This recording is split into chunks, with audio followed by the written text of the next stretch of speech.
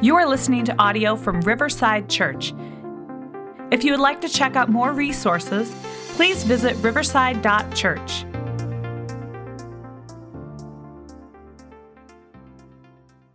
We thank you, Lord, for this word that we've heard.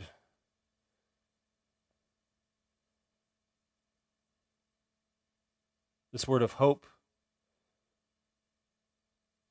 a branch, a sign of life where there was no life. We thank you for the peace that you have brought into this world and continue to bring into this world and continue to promise for this world even when we don't see it lived out among us. Lord, as we open your word together and as we pray and as we offer our hearts to you, may these words of my mouth and the meditations and thoughts of all of our hearts be pleasing to you, O Lord, our rock and our Redeemer. Amen. Well, today we're going to talk about peace. Last week we talked about hope, a very active hope, a hope that fights against and drives out despair, hope as a verb. And today we're going to look at peace through sort of a similar lens, like how is peace active? What does it look like to actually do, participate, walk in, act as peace? What does it look like for peace to be a verb in our lives? So peace is a word that we use to describe like serenity, or like the state of mind that comes when occasionally you might be free of anxiety or feel like it, at least in your own heart and mind, when you feel like you're at peace. That kind of peace, inner peace, peace of mind. I'm sure some of you feel like, yeah, I've heard about that. Not sure I've quite experienced it myself. And other people are like, it just seems to come really naturally. Like you look at other people and they just appear to be at peace all the time. Like does nothing bother you? You're just taking it easy for the rest of us, that sort of stuff. Inner peace is important, but it's only a really small slice of what we're going to talk about today. We talk about God's peace and the comprehensive idea of peace that you may have heard talked about through the Hebrew word shalom. Has everybody heard that word before? Shalom. It's the Hebrew word which means peace. It means well-being. If you went to Bethlehem or visited or participated in it, you probably heard that word several hundred times in the last weekend. But shalom is a vision of the world that God made and the world that God intends. Shalom is peace, but it is this big, also like this theological category that means so much to the Hebrew people and also to us as Christians. God created the world in perfect shalom. His intention is to bring the world back to perfect shalom. It means peace and wholeness and everything as it should be. Dr. John Perkins has said countless times that shalom means nothing missing and nothing broken. Shalom is a word that describes what God created and how he created it and what the Spirit is recreating in the world through Christ. So to put it concisely, here's a definition. Shalom is the vision of God's intentions for the world. Nothing missing and nothing broken. That is peace. So I'm going to use shalom and peace interchangeably today. Is that okay? Whether I'm speaking English or Hebrew, we all get that. Shalom, peace. We're talking about the vision for God's intentions for the world with nothing missing and nothing broken. That's what we're talking about today. So we have in the Bible shalom at these bookends of time. At the very beginning, at creation, shalom, peace, the people at peace, everything at peace. And then we have our ultimate hope and our rest in the restoration of that shalom that we talked about last week, remember? The vision of Revelation 21, this idea of everything being at peace, everything being at shalom. So we have these bookends where there's shalom, and then we have the middle. And y'all know what the middle's like, because that's what we're in right now. What do we do now? What does peace look like now? Where can I find it? What's it all about?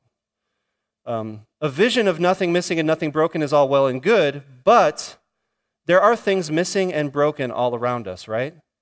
We see that? There are things missing and broken all around us. There are parents missing. There are aunts missing. There are uncles and neighbors and even children missing. Victims of violence, careless driving, cruel illnesses and diseases. There are people missing all around us. There are things broken. There are families broken. And if they're not missing, so many families and relationships are broken by relational discord, betrayal, abuse. There are broken relationships with God, broken relationships between people, and broken relationships with churches. And that is in our relatively peaceful community. I think our community is relatively peaceful. By contrast, it would be impossible to even begin to calculate what's missing and broken in Israel and Gaza right now, right? 65 days ago, Hamas bombed Israel and triggered this horrific cycle of bombings, hostages, torture, thousands of lives lost, Israeli lives, Palestinian lives, Jewish lives, Muslim lives, Christian lives, with displacement and death mounts tolling and mounting, with vulnerable civilians being targeted, with rising Islamophobia and anti-Semitism all over, and many people like me are so overwhelmed by the daily news that we are easily tempted to just kind of put our head in the sand and check out. Political tribes demonize each other. More relationships are broken. More family members are missing. None of the powers have clean hands, and the disruption of shalom is grotesque. So geopolitical matters are several very long steps away from my area of expertise, okay? But even a small step towards shalom would feel miraculous in that situation right now.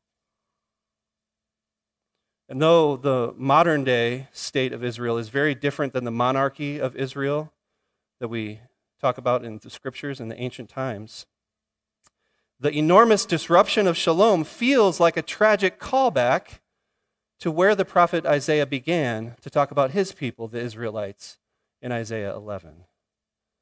And he says, a shoot will come up from the stump of Jesse. The stump of Jesse. Walter Brueggemann, scholar, writes that a stump is a terminated plant from which nothing can grow. That's what a stump is, a terminated plant from which nothing can grow. The line of David as a king and his sons and his son and his son and his son, that line, that lineage has come to a point of deep failure several generations after the promise that his line would be an everlasting kingdom, but it's come to a point of deep failure. Light is but a flicker, hope is lost, and all that's left is a lifeless stump. Corrupt kings have perpetuated evil and injustice. They've lost their way from the leadership on down. Shalom is missing. So many things are missing. So many things are broken. But Isaiah has an idea of how God's people will get to peace. He looks at it and he says, well, shoot. A shoot will come up. I couldn't resist, sorry. A shoot will come up from the stump of Jesse. From his roots, a branch will bear fruit. That sounds awesome, right? But how? It's a nice theory, but a stump is a stump, is it not? A stump is a stump, the very symbol of impotency. It's the final page and stage of the giving tree, if you've read that. An old stump is good for sitting and resting, not much else. But we're talking about God, so let's keep reading. Verse 3, the Spirit of the Lord will rest on him, the Spirit of wisdom and understanding, the Spirit of counsel and might, the Spirit of knowledge and fear of the Lord, and he will delight in the fear of the Lord. The Spirit of the Lord. We would name the Spirit of the Lord now as the third person in the Godhead of the Trinity, the Father, Son, and the Holy Spirit, right? That's how we would talk about the Spirit today. But it's clear that the Spirit here, the Spirit acting upon this shoot, this branch of Jesse, is doing God things, right? Doing God things, doing things that only God can do. Making hope where there is no hope and peace where there is no peace. God will place his Spirit, his anointing on someone, a branch, who will provide the sort of discerning leadership to set things out, to set things right. And the description of how the Spirit connects to this person, how the Spirit will plant in them virtues to make good decisions. You heard words like wisdom, understanding, counsel, might, knowledge, fear of the Lord. All these are not just important, but essential virtues if a leader is to bring this people out of their current state of hopelessness and into a place where shalom, to bring light into the darkness, to take a place where shalom is just missing and broken and everything is broken, and to put it back together. The Spirit brings light to the darkness. Let's keep reading. Second part of verse 3. He will not judge by what he sees with his eyes or decide by what he hears with his ears, but with righteousness he will judge the needy. With justice he will give decisions for the poor of the earth. He will strike the earth with the rod of his mouth. With the breath of his lips he will slay the wicked. Righteousness will be his belt, and faithfulness the sash around his waist. Okay, we said earlier, reminder, that shalom is the vision of God's intentions for the world with nothing missing and nothing broken. We went over that before. Justice, which is a word that was just mentioned in this passage, justice is very similar with a little bit of nuance, maybe even a little bit more active. Justice is God's people pursuing God's intentions for how we live together in the world. Just a working definition of justice. So by this definition, any way God's people come together to pursue shalom, to pursue peace, to pursue God's intentions for the community is a pursuit of justice. But like any work of the people of God, it doesn't originate with the people. It starts with and it comes from the Spirit of the Lord. In this case, the Spirit being and coming upon a particular leader, a specific leader, a branch from the stump of Jesse. This branch, under the Spirit of the Lord, will bring justice to the land. That is what is promised in Israel. That is what Isaiah promises. He says, with righteousness he will judge the needy. With justice he will give decisions for the poor of the earth. He will strike the earth with the rod of his mouth, and with the breath of his lips he will slay the wicked. That is a lot of power. The standard for all judgments will be the righteousness of the Lord. That's the standard by which the Lord makes judgments. His own righteousness. Not the ear-tickling ideologies of the day, but the character and the righteousness of the Lord himself. That is the standard by which decisions are made. He will render judgments, strike the earth, slay the wicked, but not just to be violent, not because the Lord loves violence, but so that disruptions of shalom and injustices may be taken care of and made right. There are ways that the Lord himself steps in to bear the standard, to set things right, and to establish justice in the land. This is the word of the Lord. Because the Lord wants justice in the land, right? Is that fair? His intentions, he wants it to look like that. He wants his people to be just. And that begins and ends with his role, the Spirit of the Lord, energizing and animating every effort. But it also shapes and forms us, his people, into justice-seeking people. Peacemakers, beacons of shalom, beacons of peace in a world full of missing and broken pieces. The vision of shalom is also something accomplished only in the Spirit of the Lord. Got to remind us of that. It's only accomplished in the Spirit of the Lord. The iconic vision of peace that's like so weird and curious to our ears, to every way we understand the way the animal kingdom works, because of its curious beauty and wonder, is a picture of deep shalom. But we'll read it again. You may this is not how things work on Animal Planet. Okay, verse 6. The wolf will live with the lamb. The leopard will lie down with the goat. The calf and the lion and the yearling together, and a little child will lead them. The cow will feed with the bear. That would be interesting. Hey, bear, you want some hay? Their young will lie down together. The lion will eat straw like the ox. The infant will play near the cobra's den. and the young child will put its hand into the viper's nest. Anybody have a young child who's willing to let them put their hand into a viper's nest? It is unexpected picture because everything in our experience would expect this combination of predators and prey, strong and vulnerable, to end with some pretty grim disruptions of shalom, right? Lots of spilled blood, vulnerable prey, both missing and broken, right? We would expect that to be the picture if we just threw these animals together.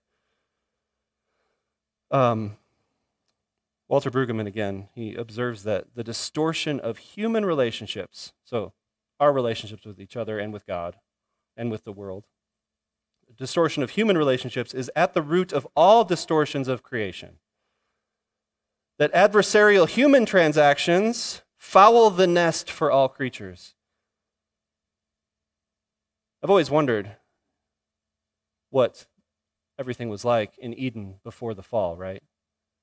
We know what the consequences were for Adam, the consequences were for Eve. What were the animals like? How different were they? Did they undergo some sort of categorical shift in the way that they lived? So anyway, precisely because of justice and righteousness brought by the coming human king in the Spirit of the Lord. So if the problems were caused by humans, maybe they can be fixed through humanity somehow. Maybe all these problems can somehow be fixed through humanity. But not humanity alone, right? The coming king in the Spirit of the Lord, with the very power of God on him, restoration of shalom within the human community is possible. And maybe we can dare to envision peace and shalom with the rest of creation too. God's justice promises restoration of relationships, certainly between us and God. That's the one we get super excited about, and I get super excited about.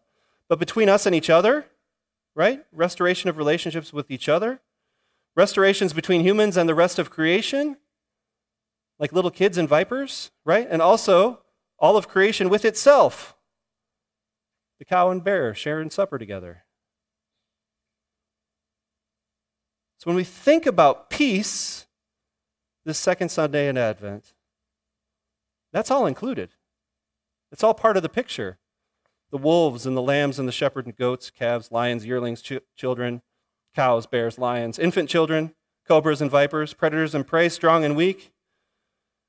And that's great, and that's beautiful. I love that picture. I love reading these words. It's glorious, but what does it have to do with the world I live in here and now? What does it have to do with my neighborhood? What does it have to do with global conflicts? I appreciate the sentiment of perfect peace, but I kind of want to say, get real. So let's look at verse 9. They will neither harm nor destroy on all my holy mountain. Not getting better, are we? For the earth will be filled with the knowledge of the Lord, and the waters cover the sea. So neither harm nor destroy. Again, we don't have to look very far to see people harming and destroying each other, right? You see it? It's happening all the time. But the second part of verse 9, the earth will be filled with the knowledge of the Lord as the waters cover the sea. As the waters cover the sea. Does anybody get struck by that as weird? The waters cover the sea. In my understanding, the waters themselves are the sea, right? Does anybody else usually think of it that way? I don't think of the waters covering the sea. I think of the waters being the sea. I wonder if that's on purpose, because we take this idea of the earth being filled with the knowledge of the Lord. So whatever part of earth is now somehow the knowledge of the Lord. Like the whole earth is nothing but the knowledge of the Lord. Is that the vision that we're picturing? That the whole earth is just nothing but the knowledge of the Lord. The Lord just is known and knows everything and everybody. Can you imagine knowing the Lord fully, completely, in every way? I know I'm pretty satisfied with like incremental growth and incremental growing in my knowledge of the Lord. But can you imagine like just all of a sudden the floodgates open and you just know it all? Oh my goodness. But that would change things, right? It would change things. If we all knew God fully, completely, if the knowledge of God washed over us like the waters of the sea, if every human would seek God, not seeking to be right about God against somebody else, assuming that I know something that you don't, but because we all have the knowledge of God together, we don't have to have that competition. We don't have to play that game. If every human seeks God not to be right about God, but just seeks God himself, the creator of this whole thing, the creator of each and every person, how could we then continue to harm and destroy each other on his holy mountain? And the fact that we continue to harm and destroy each other lays bare before us the reality that we are not yet filled with the knowledge of the Lord, right? We still have a ways to go. Some are closer to others, to be sure, okay? No illusions about that. Not all conceptions or ideas about God are equal or valid even. But I do think that some humility is in order when it comes to our knowledge of God, especially if we think about fully knowing the knowledge of God, because if we tried to wield that in a particular way, it could be harmful to others.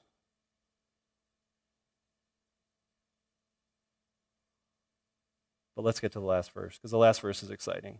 Verse 10. In that day, the root of Jesse will stand as a banner for the peoples. The nations will rally to him, and his resting place will be glorious.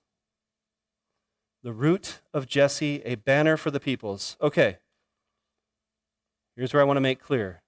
Jesus clearly takes up the mantle of this verse and this whole chapter of Scripture in a very singular way, because Jesus himself is a descendant of Jesse.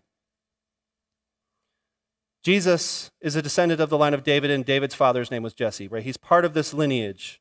But Jesus obviously and clearly takes this up in his ministry. He takes on the mantle of this role. The Spirit of the Lord is upon him to make all these things happen. Jesus is the hope of the nations, the hope of the world. Jesus is the beacon of shalom and justice in the world. The compelling reality of Jesus' ministry is this reality, and it stands as a banner. And we might say that if Jesus were to put a name on the banner that he raises above his ministry, he would put the words on the banner, the kingdom of God. You hear Jesus talk about the kingdom of God a lot, right? Talks about that being what he's bringing into the world, what he's ushering in. The kingdom of God is God's intentions enacted under Christ's authority. So we have another definition. We have shalom, we have justice, and now we have the kingdom of God. And they all overlap. They all have a lot to do with each other. The kingdom of God is God's intentions enacted under Christ's authority. And God's intentions have already been enacted under Christ's authority. Right? God has already said, this is what things are going to look like, this is the way things should be, and his authority has already taken over in so many significant ways. But, again, we have the beginning, we have the end, and then we have the middle, right? We have shalom, and then we got whatever we're doing here.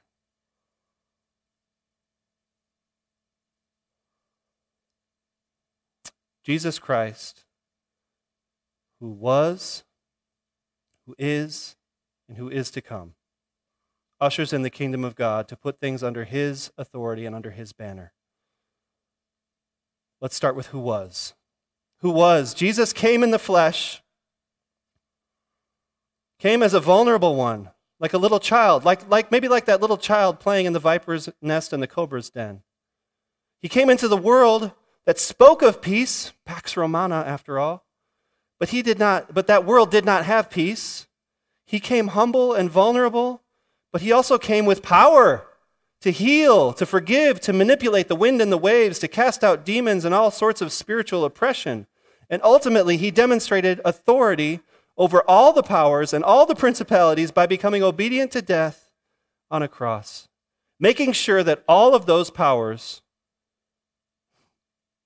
that thought they had won for like 3 days. But he showed them instead that he was the victorious one, through his resurrection power. Death, evil, powers, principalities, and authorities do not win. That is who was. Who is to come? Last Sunday, we talked about hope. We talked about Revelation 21. We talked about how our hope is sure and certain that the same king who defeated and crushed all the powers will one day assume full authority, reign with his people, usher in complete and perfect shalom. And that is our hope, even when our hope is shaken and challenged. Who was, who is to come, but again I skipped the middle, who is. Here's some great news. Who is still moving. That's some great news. Who is, Jesus, is still at work. The Lord has done and is doing and will do all the heavy lifting of redemption. He is the Alpha and the Omega. But the Spirit of the Lord, the same Spirit of the Lord that was on Jesus, right? That same Spirit, the same Spirit of the Lord, is on his followers. We believe that? The same Spirit of the Lord that was on Jesus is on his followers. Maybe not as fully. Maybe we don't know how to access all the layers of the force that Jesus did, but the Spirit of the Lord is on us. As we seek shalom, as we seek the virtues of the kingdom, as we pursue God's intentions for how we live together in the world, we do so in the Spirit of the Lord, the same Spirit that was upon Jesus. Am I helpless without the Lord? In a lot of situations, yeah. Probably most situations. I can do a few things on my own, usually mess them up, but, am I helpless without the Lord? But are we as a body helpless without the Lord? Yes. But are we helpless? We're not helpless because we're not without the Lord, are we? Right? If we were without the Lord, we would be helpless, but we are not without the Lord. The Spirit of the Lord is upon us. The Spirit of the Lord compels us to do things, to live, to work. The Spirit of the Lord energizes us. The Spirit of the Lord redeems us. The Spirit of the Lord will guide us into peace and justice and righteousness and truth. The Spirit of the Lord can give us strength and protection to enter into spaces that desperately need the light of the gospel. The Spirit of the Lord compels us to stand against injustice and all of the missing and broken pieces and disruptions of shalom that are littered all over our lives. As Jesus said, blessed are the peacemakers.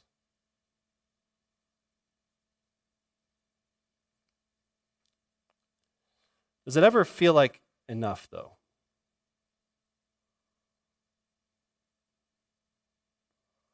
That's the question I kept coming to. Does it ever feel like enough?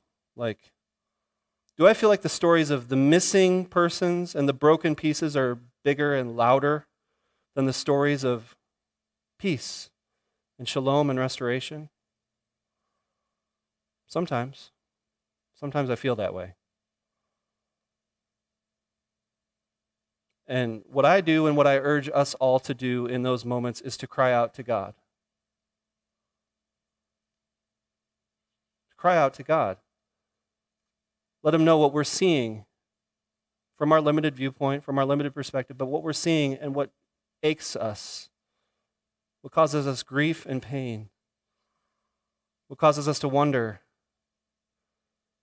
when that who is to come is going to come. And when we do cry out to God, the Spirit of the Lord, the same Spirit of the Lord who animates us and gives us energy to go do something about some of the broken things that we see, that same Spirit of the Lord will also come to us and bring us comfort when the road seems too long and the load is too heavy to bear. Same Spirit does it all. Animates us for the fight, comforts us when we're wounded from the battle. So today, before we come to the table to celebrate the one who makes things right, and I cannot say more definitively that the Lord Jesus is the one who makes things right for us and the one who will one day make things right for all. But I want to take a little bit of time to sit with maybe some of the missing or broken pieces that are swirling around in your own heart and mind. To sit with them and to hold them in your hands, Hold them in your heart. Hold them, visually, you can envision holding them in your hands, the missing and the broken pieces. Hold them up to the Lord for him to see, for the Lord to restore, and for the Lord to bring peace. So let's just take about a minute to sit with that, and I'll come back up and invite us to the table.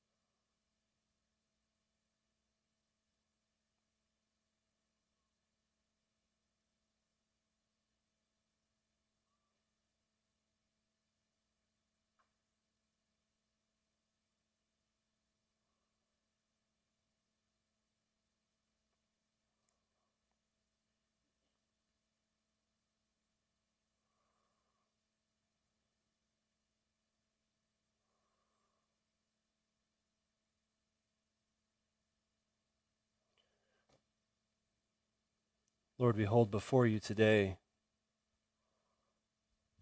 missing and broken pieces. Things that disrupt our personal peace, things that weigh on our hearts, in our families, in our neighborhoods, in the world.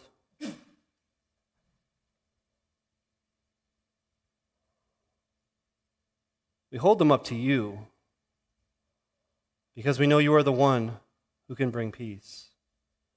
You are the one who will bring peace. You are the one who can take broken things and put them back together. We trust in that and we believe you to be that, Lord. And we give you thanks for all the peace that you do give us, whether that is inner peace, whether that's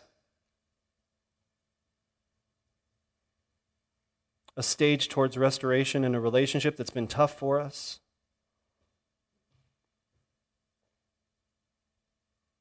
Lord, we thank you for all the ways you do bring peace already. Even as we look around us and we just long for more of it. Not because we're greedy, but because we want the world that you want.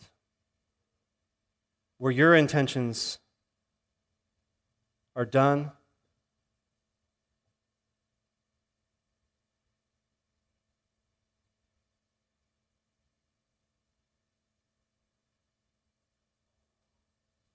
And we thank you for this beautiful sign that you've given us, this invitation you've given us to come again and again to your table. You've offered yourself to us, your body and your blood, for nourishment, that our lives might be animated by the Spirit of the Lord. There is a mystery to it. We don't presume to understand exactly everything. But we know that you have invited us to your table. We know that all who name Jesus as their Lord are invited to come. And we ask, Lord, for you to meet us as we do so and as we continue to sing together. In the name of the Father, Son, and Holy Spirit we pray. Amen.